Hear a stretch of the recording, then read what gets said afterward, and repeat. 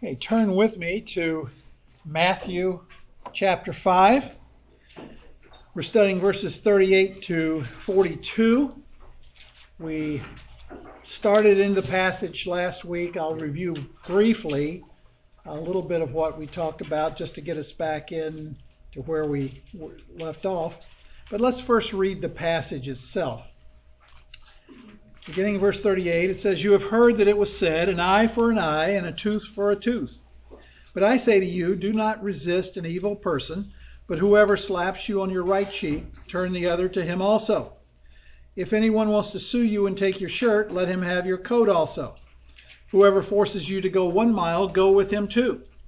Give to him who asks of you, and do not turn away from him who wants to borrow from you." This passage has led to some confusion in many people's minds. People have used this passage to teach pacifism, a conscientious objection to war, against capital punishment. That's not an untypical interpretation. And so it's confused a lot of people. So last week we looked at the principle of the Mosaic Law and what the Mosaic Law actually taught. And that's there in verse 38. You've heard that it was said, an eye for an eye and a tooth for a tooth. That quote's taken directly from the Old Testament, specifically Exodus 21:24, Leviticus 24:20, and Deuteronomy 19:21. When you look back at those verses, you find that they are actually, that this phrase, an eye for an eye and a tooth for a tooth, is actually part of a longer list that includes hand for hand, foot for foot, burn for burn, wound for wound, bruise for bruise, and fracture for fracture. But what we saw last week is that all 3 of those times relate to a civil law situation, a judicial law. They were related to something occurring within the purview of a duly constituted authority, such as a judge or a magistrate. In the law of Moses, the principle of punishment to match the crime had 2 basic purposes. The first was to curtail further crime, and the second purpose was to prevent excessive punishment based on personal vengeance and angry retaliation. So this phrase, an eye for an eye and a tooth for a tooth, is not a statement which in any way related to personal relationships. But in fact, that's precisely what the Pharisees had done with it. They took a divine principle of judicial jurisprudence, a divine principle for the courts, and they made it a matter of personal vendettas. Instead of seeing this law as a limit on how they were to carry out the law, they saw it as being an authorization for their personal acts of vengeance against others. And so they would take whatever steps they could through the courts to get even with those who they felt had harmed or offended them in some way. They were doing everything they could to get even with anyone who offended them in any way, and they justified it on the basis of their misinterpretation of this Old Testament law. And they turned a regulation that limited how the courts administered justice into a command to get even with their opponents. They turned this rule into one which was not only for judicial courts, but also for personal retaliation, private matters. And so they used the Old Testament scriptures to justify their vindictive tempers that forgave no one for anything. And now Jesus comes along and he upsets their entire apple cart. And so that's what we want to see now, how he approaches the matter. And so that's where we stopped last time. So we want to pick up with the perspective of divine truth as taught by Jesus in verses 39 to 42. Now, verse 39 says, "I say to you, do not resist an evil person, but whoever slaps you on your right cheek, turn the other to him also." It's been so misinterpreted. There are liberal commentators and first-year college students who read that and they say, do not resist an evil person. Well, that means that Jesus was teaching pacifism. So we're to just let people walk all over us, abuse us, use us, take everything we have. We're never to resist an evil person. And so there are people who teach that Christians should not join the military or the police force because they should never use force against evil. That's the basis of the Jehovah's Witnesses position, that they are conscientious objectors when it comes to serving in a fighting capacity in the military. But that isn't at all what Jesus is saying. And people who take that approach really miss the whole point. They miss the fact that God commanded Joshua and the Israelites to wipe out all of the evil idol-worshiping Canaanites when they conquered the land. They miss the point that King David killed many of God's enemies when he established his kingdom, and God refers to him as a man after his own heart. They miss the fact that when Jesus saw the disgraceful profaning of God's temple, he made a scourge of cords and physically drove out the sacrifice sellers and money changers. They miss the fact that when Paul saw Peter engaging in sinful hypocrisy and leading all the other Jews in the church in Antioch to refuse to eat with the Gentiles, he rebuked him to his face. They miss the fact that when Paul heard about the Corinthians tolerating incestuous sexual immorality in their church, he rebuked them for their arrogance and passed judgment on the man that he would be delivered over to Satan for the destruction of his flesh. In other words, that he would die if he didn't repent. And Paul urges us to resist evil when he commanded that a sinning elder is to be rebuked in the presence of all, so that the rest may be fearful of sinning. And we're commanded in Scripture to resist the devil. So we are called to resist evil, whether it's Satan or evil within the church or evil that attacks the glory and honor of our Lord and Savior, or the evil that attacks and assaults others by war or by criminal acts. The fact that the principle of non-resistance does not apply to governmental authorities is clear from many passages in Scripture, primarily Romans 13 and 1 Peter 2. In Romans 13:4, Paul says that the government is a minister of God to you for good, but if you do what is evil, be afraid, for it does not bear the sword for nothing, for it is a minister of God, an avenger who brings wrath on the one who practices evil. So the government is given to us to protect the good and punish the evil. Now, I'll be the first to say that the government hasn't and doesn't always do that very well. In fact, history has produced some pretty evil governments.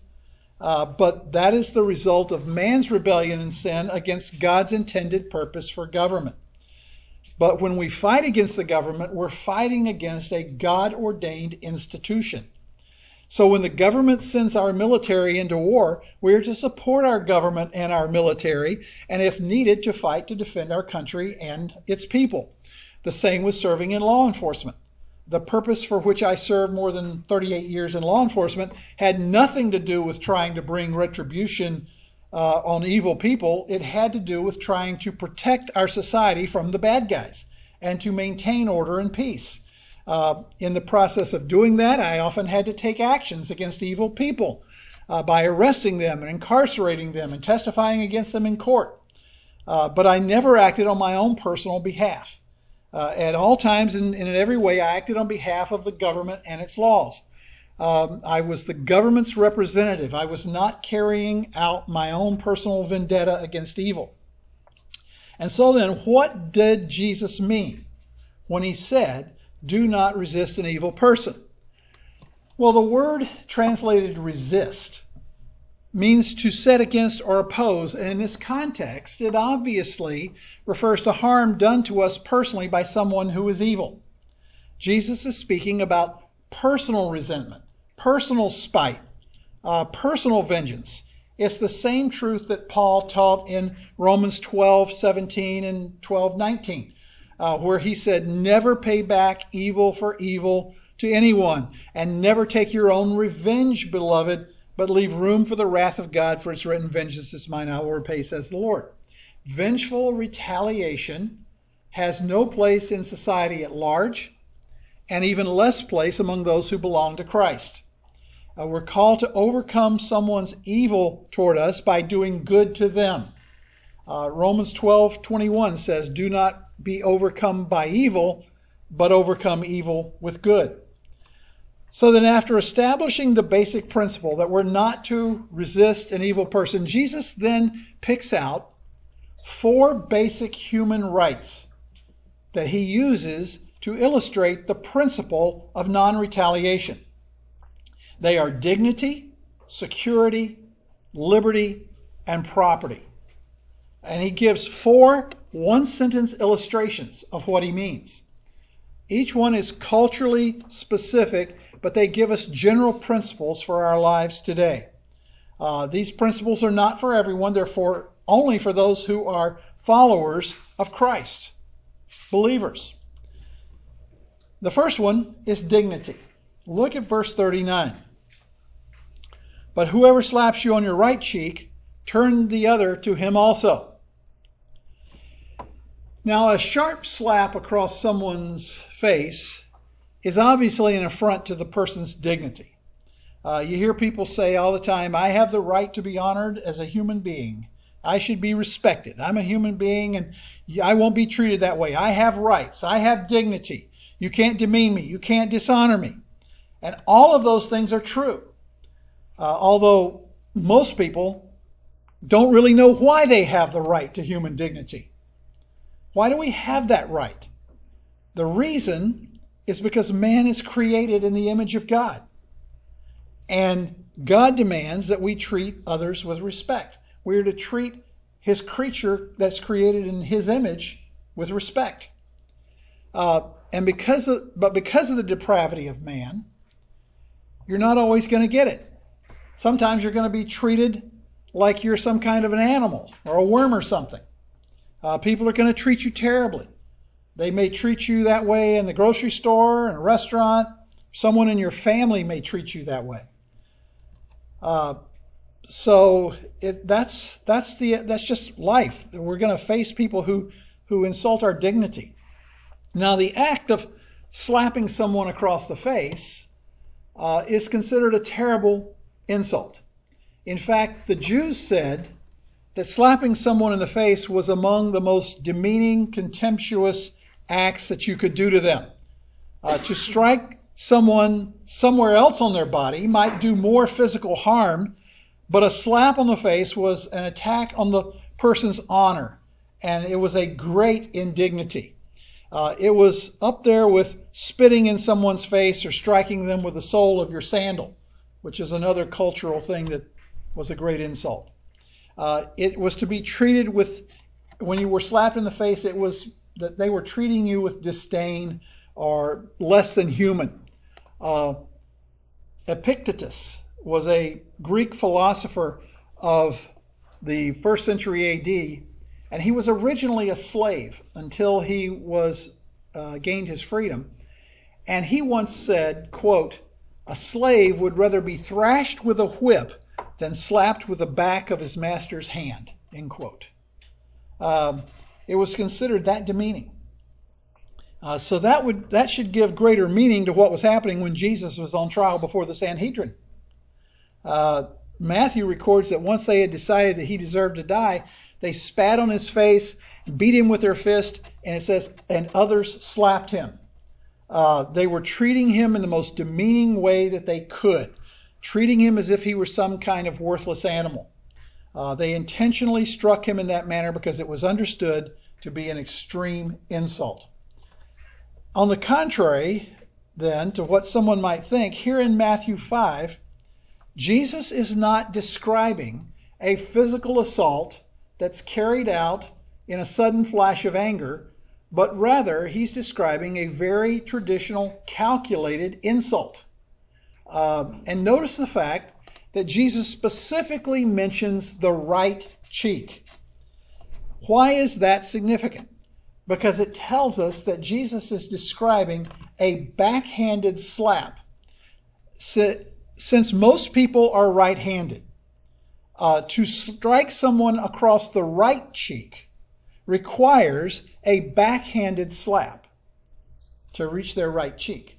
And according to rabbinic law, to hit someone with the back of the hand was twice as insulting as hitting them with the flat of the hand. The back of the hand meant calculated contempt, withering disdain. It meant that you were scorned as being inconsequential, a nothing. So why would Jesus speak about being slapped across the face by someone who intends to insult your dignity as a human being? Well, if there was ever a time when someone would want to get even with someone who struck them, to get their eye for an eye and tooth for a tooth, it would be after such a degrading insult of being slapped across the face. That would be the time when most Jews in that culture would rise up in fierce anger and attempt to retaliate and get even with the person who struck them. But there's so much more here than what you may realize on the surface. You see, when Jesus spoke about being slapped on the right cheek, he was describing an insult that comes because of one's faith. It was an insult for which a Jew could seek legal satisfaction according to the law of lex talionis. We talked about that last week. Lex talionis, the Latin for the law of retaliation. If someone insulted a Jew by calling him a heretic and slapping him across the face, he was allowed to take that person to court for blaspheming him as a heretic, and he could seek monetary damages for that. Jesus says, don't do it. Now, don't forget that Jesus is speaking not only to the Pharisees who were listening to him that day and thinking that they were righteous, but he's also speaking to his disciples who were there. They were just as much a part of his intended audience as the self-righteous scribes and Pharisees. You see, the Pharisees would hear this illustration and recognize that they could take someone to court for slapping them, for questioning their faith in Yahweh and slapping them across the face. But Jesus knew that in very short order, those who followed him as children of his kingdom would be branded as heretics and slapped across the face as an insult. In his commentary on the Sermon on the Mount, the great German Bible scholar Joachim Jeremias explained what Jesus' words would have communicated to his disciples. And I thought it was so good I want to read it to you. Here's what he wrote. Quote, Jesus, and this is very important for an understanding of this matter, is not speaking of a simple insult. It is much more the case of a quite specific insulting blow, the blow given to the disciples of Jesus as heretics. It is true that this is not specifically stated, but it follows from the observation that in every instance where Jesus speaks of insult, persecution, anathema, dishonor to the disciples, he is concerned with outrages that arise because of the discipleship itself. If you're dishonored as a heretic, says Jesus, then you should not go to law about it. Rather, you should show yourselves to be truly my disciples by the way in which you bear the hatred and the insult, overcome the evil, forgive the injustice. End quote. So Jesus is saying, if you're dishonored as a heretic, you should not go to law about it. Rather, you should show yourself to be truly one of my disciples by the way in which you bear the hatred and the insult, overcome the evil, forgive the injustice. You should lovingly absorb the insult. In other words, when your dignity is taken away, when you're disdained and dishonored and demeaned, when you're arrogantly humiliated for Christ's sake, you must not respond by getting even, by getting your legal pound of flesh, as it were. That's what it means. And when it says, turn the other cheek to him also, it doesn't mean let him have 2 shots at you and then beat him to a pulp. Okay? That's not the idea. The idea is that we are to swallow our pride and give up our rights to fairness and restitution. You see, it's the non-retaliating, non-vengeful, forgiving, loving spirit which characterized Jesus that we are to have. Just as Christ did not retaliate against those who assaulted him, whether verbally or physically, we're to follow his example. The point that he's saying is this: when you're demeaned and dishonored and your dignity is beaten down, don't retaliate. Let it happen again. Now, someone might say, but in John 18, When Jesus was on trial before Caiaphas, the soldier slapped him and he didn't turn the other cheek. But that misses the point. What did he say? He said, if I have spoken wrongly, testify of the wrong. But if rightly, then why did you strike me? He didn't try to get even. He merely pointed out that if what he said was right, the man had no reason to strike him. And he turned his cheek plenty of times, because shortly thereafter, Pilate gave them permission to crucify him. And John 19 says that the soldiers gave him slaps in the face. In Isaiah 50, verse 6, God spoke concerning Christ's suffering. He said, I gave my back to those who strike me and my cheeks to those who pluck out the beard. I did not cover my face from humiliation and spitting. So no one can rightly say that Jesus didn't turn the other cheek. They spit on him. They rammed a crown of thorns down on his head. They pulled out his beard. They mocked him. They beat him. They whipped him. And then as he hangs naked on the cross, suffering in great pain, bleeding and slowly suffocating, he says, Father, forgive them because they do not know what they're doing. What Jesus is saying is this. When because of my name, someone treats you in a way that is less than you deserve, when someone takes the right to dignity that you have, don't retaliate. Let them slap you again. Take as much as they want to give you, but don't retaliate. If you're worried about your dignity, just remember, one day you're going to be a child of God made in the image of Jesus Christ, and you're going to stay that way forever. And God's going to pour out all the goodness of His great grace on you forever and ever. So if you're worried about your dignity, just hang in there. Eventually you will get it. Don't fight for it here, because if you do, you're going to disavow the fact that you're a child of God and that you're related to Jesus Christ, because you won't be acting in a way that is consistent with Him. Well, there's a second human right that Jesus uses to illustrate the principle of non-retaliation, and that is our security. Look at verse 40. He says, if anyone wants to sue you and take your shirt, let him have your coat also. Now, this is a very interesting illustration. There are two words here that you need to understand in order to understand what he means. The first word is shirt, which refers to a type of tunic that was worn as an undergarment against the body.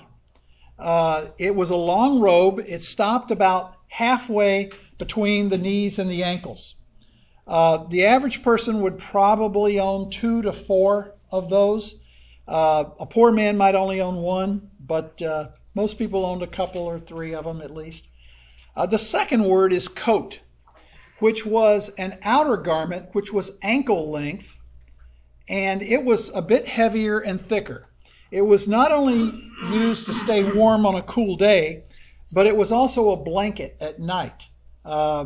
You might be aware that in the old American West, the cowboys often wore a long coat that was called a duster. And it was used to keep the dust off their clothes while they were out on the trail, and it was used as a blanket on cold nights. It's very similar in terms of its purpose and use as the coat or cloak that Jesus is talking about here. Now, under Old Testament law, if you wanted to borrow something from your neighbor, you could give him your coat or cloak as your pledge, your promise that you would return the item so that you could get your coat back. And according to Exodus 22, 26, and 27, he had to return your coat to you before sunset, because otherwise you would have nothing else to sleep in to stay warm.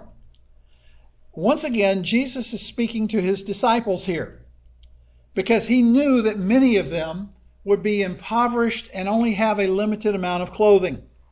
You see, in those days, if someone wanted to sue you, if you didn't have any money, the court would often require the judgment be paid in clothing. Clothing was a far more precious item than it is today. They didn't have a closet full of various shirts and coats. So a person's clothing was one of the most important and precious things he or she owned. Remember that Jesus is speaking to a Jewish audience.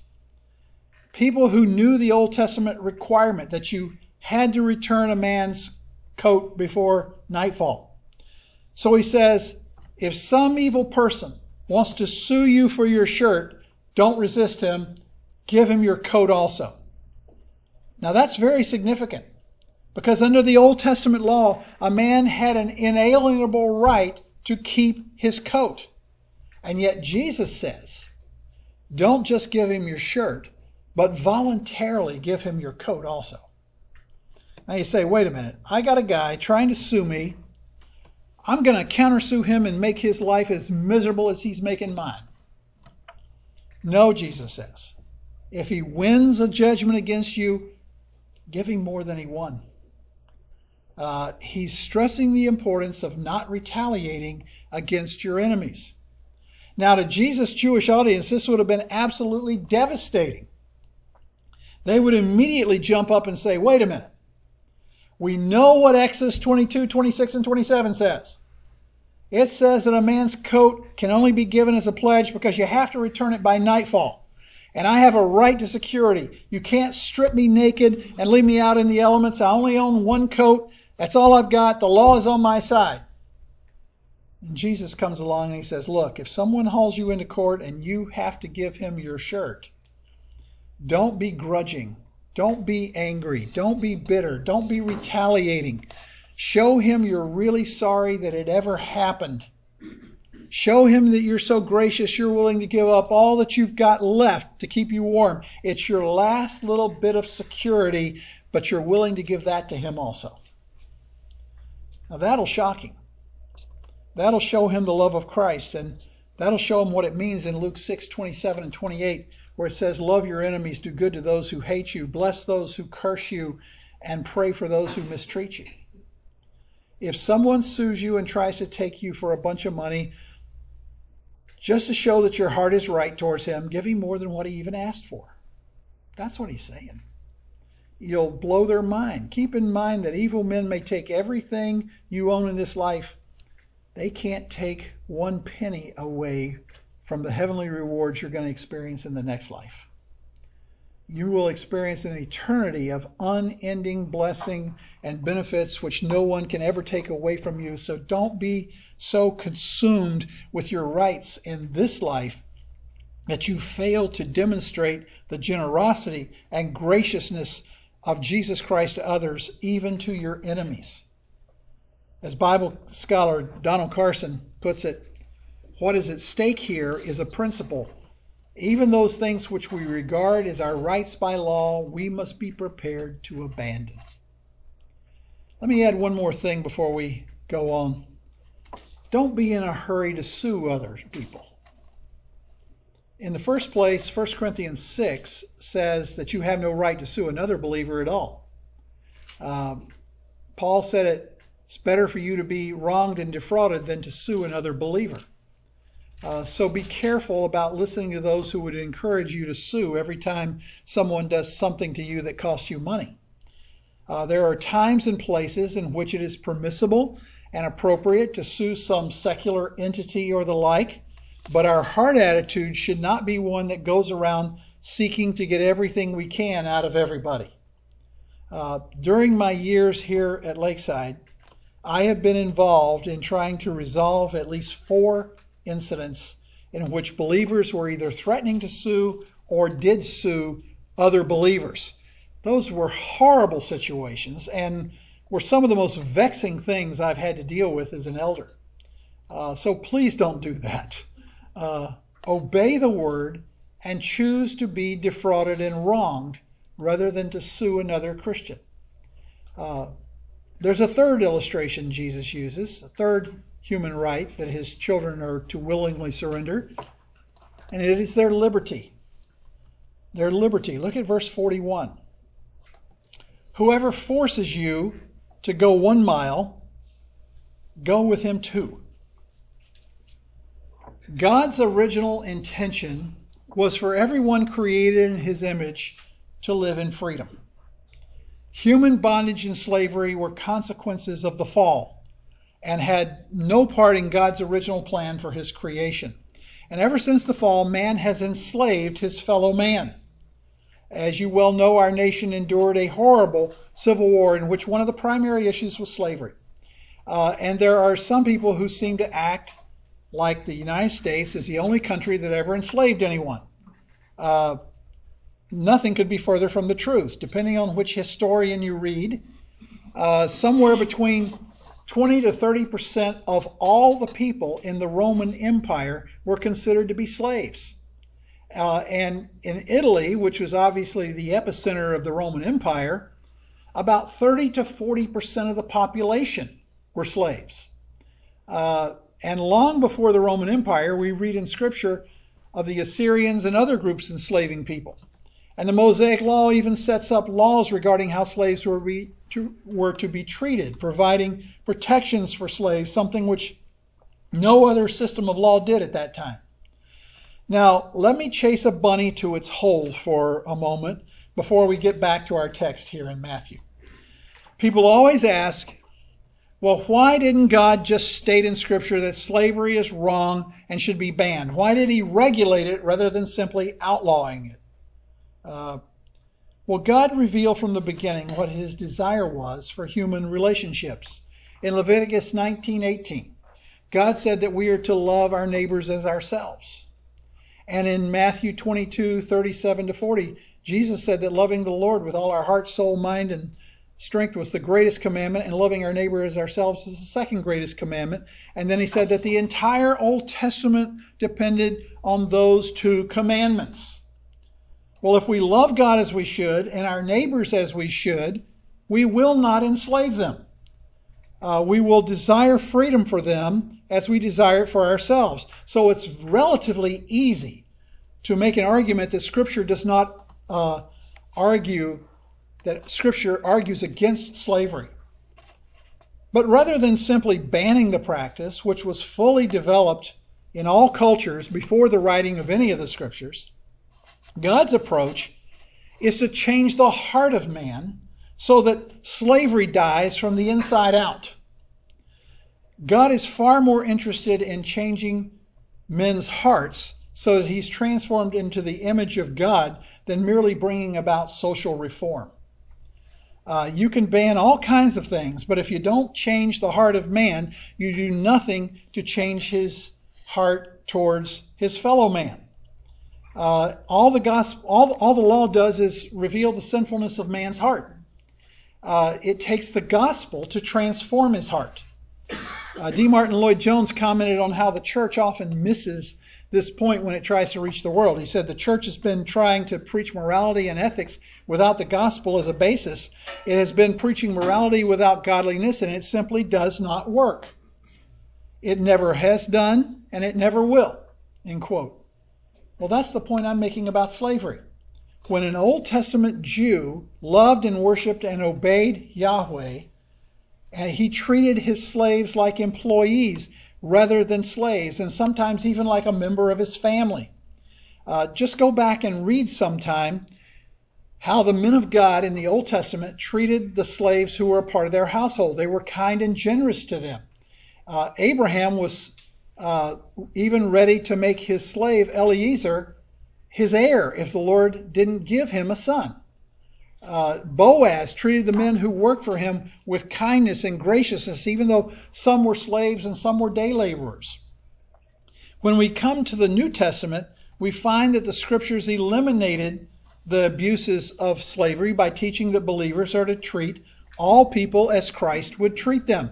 In Philemon, the Apostle Paul instructed Philemon to treat his runaway slave who became a believer as a brother in Christ.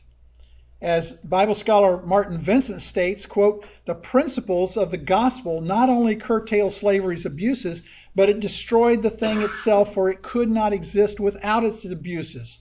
To destroy its abuses was to destroy it, end quote.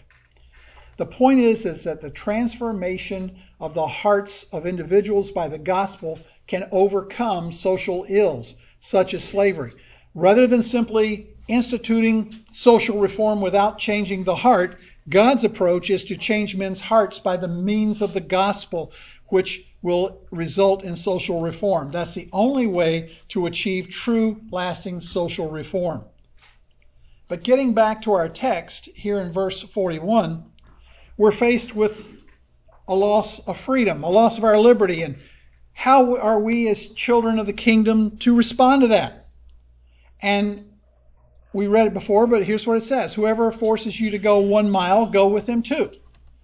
Now, to understand this little verse, you have to understand some historical background.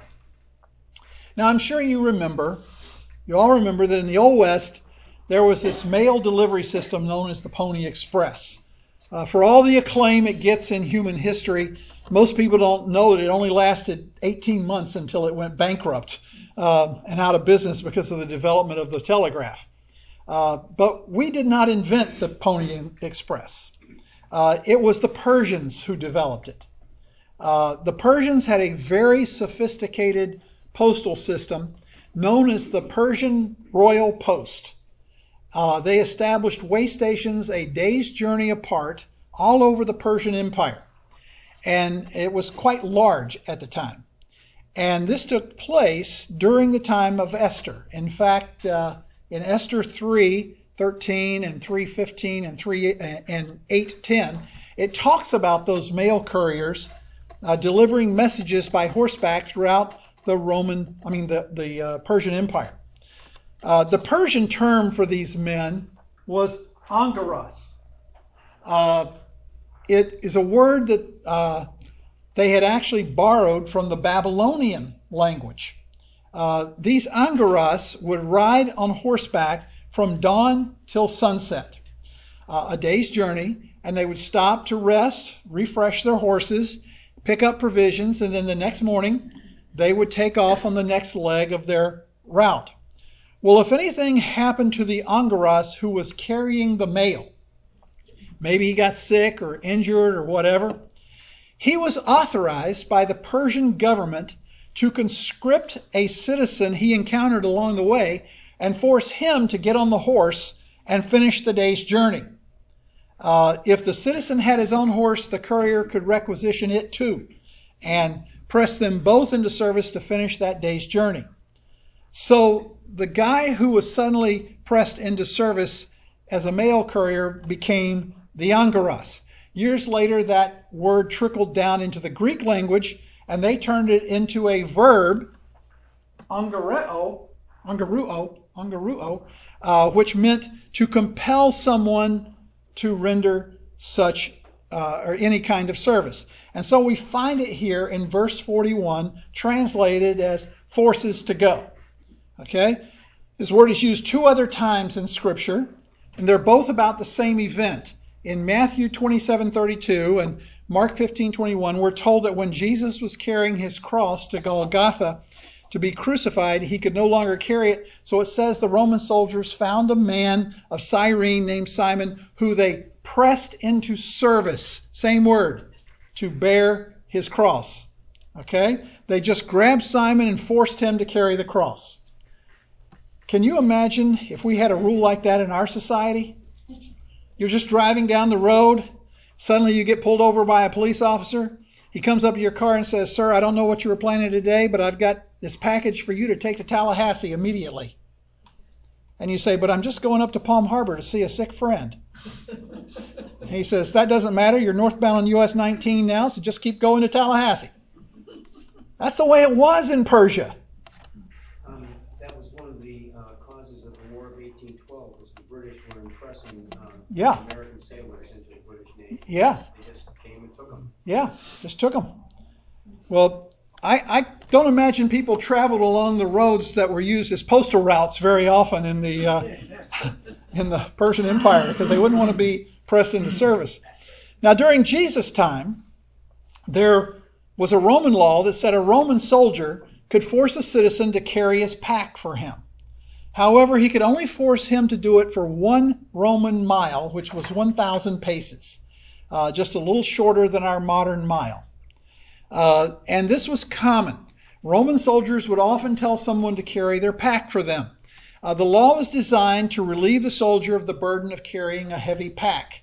But it was a great inconvenience to the civilians and exasperated and infuriated many a proud Jew. Remember, they were already oppressed by Rome, and this just added insult to injury. The Jews hated the Romans, and now they had to carry the pack and whatever it contained that might be used against their own people by their enemy. And outside of combat, the Roman soldier was probably never more hated than when he forced someone to carry his pack.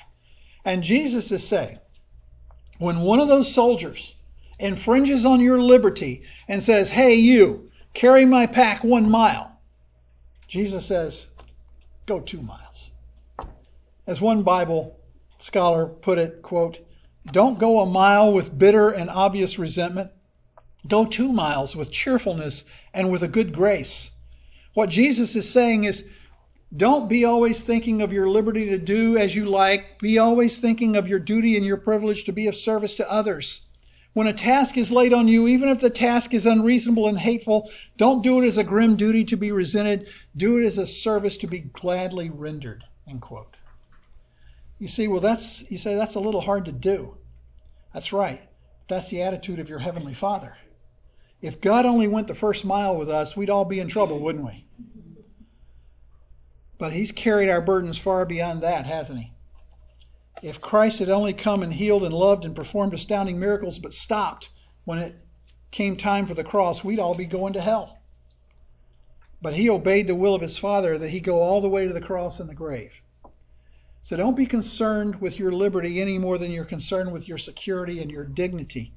God will give you the freedom of the sons of God. God will give you the security of His home in heaven forever. God will give you the dignity of the image of Jesus Christ. So don't chase the things here that destroy the testimony that God wants you to bear. I think that's one of the problems I see with American evangelical Christianity. We have had it so soft for the past 245 years, living in a country where we have had freedom to worship how we want, when we want, where we want.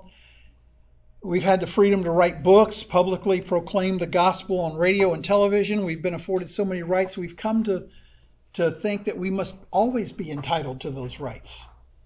That no one should be allowed to say or do anything which might infringe on those rights. But God never promised us that it would always be that way. In fact, I think we all see these freedoms being eroded away by court rulings and legislative acts as our society becomes increasingly lawless and godless. And our religious freedom will be one of the first things to go because the tenets of our faith are opposed to the sinful actions of the culture. And since the godless culture controls the government and the courts that make the laws, we will find ourselves to be marginalized pariahs in the society.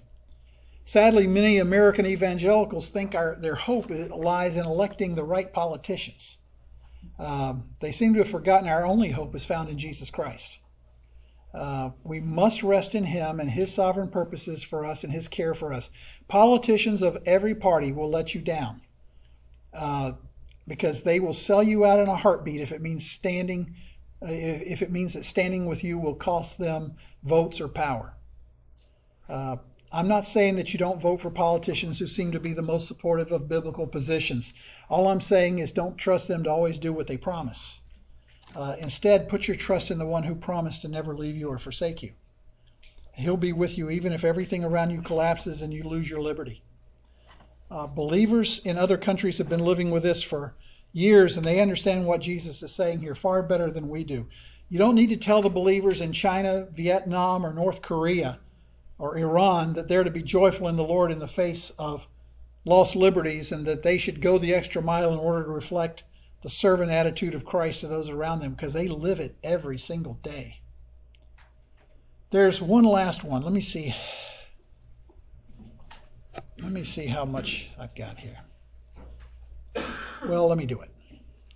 We'll see. Maybe not. We'll see. Property. Final illustration, 42. Give to him who asks of you, and do not turn away from him who wants to borrow from you.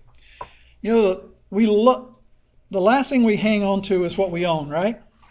Possessiveness is another characteristic of fallen human nature. We dislike giving up, even temporarily, that which belongs to us. Someone comes to you and says, hey, can I borrow your van? I need to take my sister and her 2 kids to the airport, and my car isn't big enough. And what happens? You have this mental conversation with yourself, and you say, well, let's see, she wants to borrow the van, but I know for a fact she's had 2 accidents in the last few years. Yes, they were minor backing accidents. Only one of them was her fault. But what if she does it in my van? And I saw her sister's kids the other day. They run around all the time with muddy shoes and sticky hands. I'll have to have the entire inside of the vehicle detailed. And so you go through this whole thing in your mind, wondering what you should say or do, desperately trying to think of a good excuse why you can say no. Now don't sit there and say, I don't own a van, so he isn't talking about me. Yes, I am. It doesn't matter what the item is, whether it's a vehicle or a house or a tool or whatever. We have all had those thoughts run through our head. I know I certainly have. We're possessive about things. And we often forget that nothing truly owns us and that we're only stewards of what belongs to God. But as far as other people are concerned, we do have a right to keep that which we possess. By right, it's ours to use or dispose of as we see fit. But that right, too, can be placed on the altar of obedience to Christ if required. So what does Jesus say about your property? He says, give to him who asks of you. You say, Bruce, there's got to be some more qualifiers in that verse. Surely Jesus means for us to use some prudence. Well, that's a given. I think it implies that the person has a real need. I think you need to be very careful about those you help out among the beggars on our corners, because you just reinforce their begging. But when someone you meet truly has a need and he or she has no resources to meet that, you need to give to them. And the word give is an imperative. It is a command. Jesus didn't say, consider giving him such and such, or think about meeting his need. He commanded us, give to him. The issue here is not what someone has that they want to borrow from you. The issue is your heart. Jesus is saying, this is the kind of heart you ought to have, and if you don't see this in you, it's a great evidence that your heart is not right before God. When someone wants to borrow what you have, give it to him. You have here the principle of self-sacrificing generosity. Back in Deuteronomy 15, 7 and 8, the Mosaic law laid down the principle. It says, if there is a poor man with you, one of your brothers, in any of your towns in the land which the Lord your God is giving you, you shall not harden your heart, nor close your hand from your poor brother, but you shall freely open your hand to him, and shall generously lend him sufficient for his need and whatever he lacks. Does that mean we give every freeloader and panhandler who comes along whatever he wants? No. The command was to the Israelites, God's chosen people, to help their poor Israelite brothers. For us, the application is we're to help our poor Christian brothers and sisters. In Luke's parallel account, in Luke 6, 34 and 35, Jesus explains further how we're to treat our enemies. He says, if you lend to those from whom you expect to receive, what credit is that to you? Even sinners lend to sinners in order to receive back the same amount. But love your enemies, do good, and lend, expecting nothing in return, and your reward will be great, and you will be sons of the Most High, for he himself is kind to ungrateful and evil men. In other words, lending to someone, expecting that they will repay you, doesn't earn you any blessings from God, because even the unregenerate do that. Instead, we're to love our enemies and demonstrate that love by lending whatever they need, expecting nothing in return. That's the kind of attitude the Lord rewards, because he himself is kind to ungrateful and evil people. You say, but Lord, they treated me so wrong. They've taken advantage of me in the past. Why should I do anything for them? Well, Donald Carson provides some wise words. He writes, the burden of the passage is this: Christ will not tolerate a mercenary, tight-fisted, penny-pinching attitude, which is the financial counterpart to a legalistic understanding of an eye for an eye and a tooth for a tooth. Don't be asking yourself all the time, what's in it for me? What can I get out of it? End quote.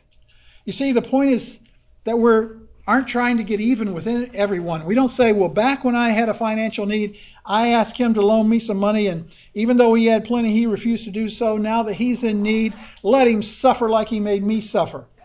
No, the idea is that we are to give to that person, not expecting anything in return. That's the attitude. That's the spirit of Christ. If the person has a genuine need, we don't look at the past and say, it's a financial eye for an eye and tooth for a tooth. And you give to that person, you give him all that he needs if it's in your power to do so. Don't fall prey to tokenism. Don't buy off your conscience. Be generous. Once again, Donald Carson explains the principle very succinctly. He says, the legalistic mentality which dwells on retaliation and so-called fairness makes much of one's rights. What Jesus is saying in these verses more than anything else is that his followers have no rights. They do not have the right to retaliate and wreck their conscience. They do not have the right to their possessions, nor to their time and money. Even their legal rights may sometimes be abandoned, since it would completely miss the point to interpret verse 41, for example, to mean that the follower of Christ will be prepared to go 2 miles, but not 1 inch further. Personal self-sacrifice displaces personal retaliation. For this is the way the Savior himself went, the way of the cross. And the way of the cross, not notions of right and wrong, is the Christian's principle of conduct. That's the key to doing it. George Mueller had it. God blessed his ministry so much that by the time he died, he had provided for over 10,000 orphans in his orphanage in Bristol, England, had established 117 schools in which offered Christian education to more than 120,000 children. And people wondered why God had blessed him, and in his ministry he wrote out these words: there was a day when I died, utterly died to George Mueller and his opinions, his preferences, his taste, and his will. I died to the world to its approval and its censure. I died to the approval or blame of even my brethren and friends, and since then I've studied only to show myself approved to God. You see, that's the key. That's the key. So when Christ changes our hearts so that we no longer consider it our duty to get even, an eye for an eye, a tooth for a tooth is fine for the courts, not for our relationships with others. So that is the key. Let me see. Well, I guess we'll stop there. Consider it wrapped up. Ran over, but that's okay. Let me close this with prayer, and we'll leave. Father, we come to you, and we recognize that everything we have comes from you. Everything we own, everything that happens to us, comes because of your sovereign providential purposes.